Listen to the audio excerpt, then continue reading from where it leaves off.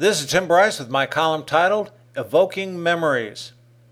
Of all of our senses, smell and taste can trigger vivid emotional memories, even going so far as to making us feel like we are being transported back in time. Sight, sound, and touch are also useful, but smell and taste evokes powerful images for us. I have three personal examples that take me back in time to my youth. The first involves the use of my taste buds. Lately, I've taken to drinking fruit juices late at night. I have orange juice, which is usually reserved for breakfast, but I also keep apple and grape juice in the fridge along with a fruit punch, something I enjoyed in my youth. I usually opt for the diet light versions of these products as I do not want the sugar, but they are still delicious and I like them particularly cold. When I drink them, the taste takes me back to the early 1960s when I enjoyed such drinks in large tin cans which we would open with a church key. If I was lucky, I would drink from the can and distinctly remember the taste of the tin which added to its flavor. In particular, the grape drink reminds me of the cheap frozen popsicles we would enjoy during the summertime. Back then, we also poured the grape drink into a Tupperware popsicle maker and froze it.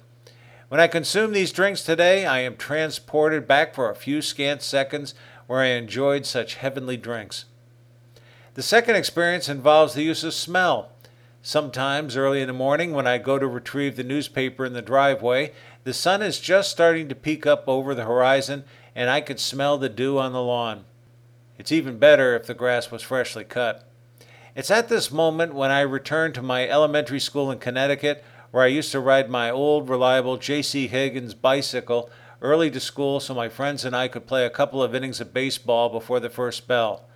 Our parents could never understand why we wanted to go to school so early, but they chalked it up as a positive sign we liked school. Actually, it was all about baseball. As I smell the morning today, I vividly remember what route I would take to school, how fast I would go on my bike, ever mindful not to let my books and baseball mitt pop out of my front basket. The third experience also involves smell. You've heard me talk about fly fishing excursions in the past, particularly in North Carolina. There is something inspirational about working a stream, something rather peaceful and therapeutic. In my case, when I enter a babbling brook, I am again transported back to the Connecticut of my youth, where we would fish in streams with simple rods and reels, using stringers to secure our catches, and how to clean the fish afterwards. Near to the streams would be fruit trees, and we would enjoy apples and peaches. We spent a lot of time in the streams, fishing and swimming, and building forts along the way to stay out of our parents' eyes. It was a glorious time. Our sense of smell and taste are powerful and a link to our past. It reminds us of the kitchens of our grandparents, certain restaurants, and of events in the past, small or epochal. It's evoked by such simple things as aftershave lotion, burning leaves, pipe tobacco, cooking with charcoal briquettes, bacon, burned toast, and so on. And suddenly we are transported back to our youth.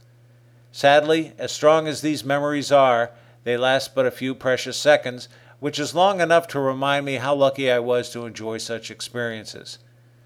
Friends, keep the faith. This is Tim Bryce in Palm Harbor, Florida. Follow me on the internet at timbryce.com.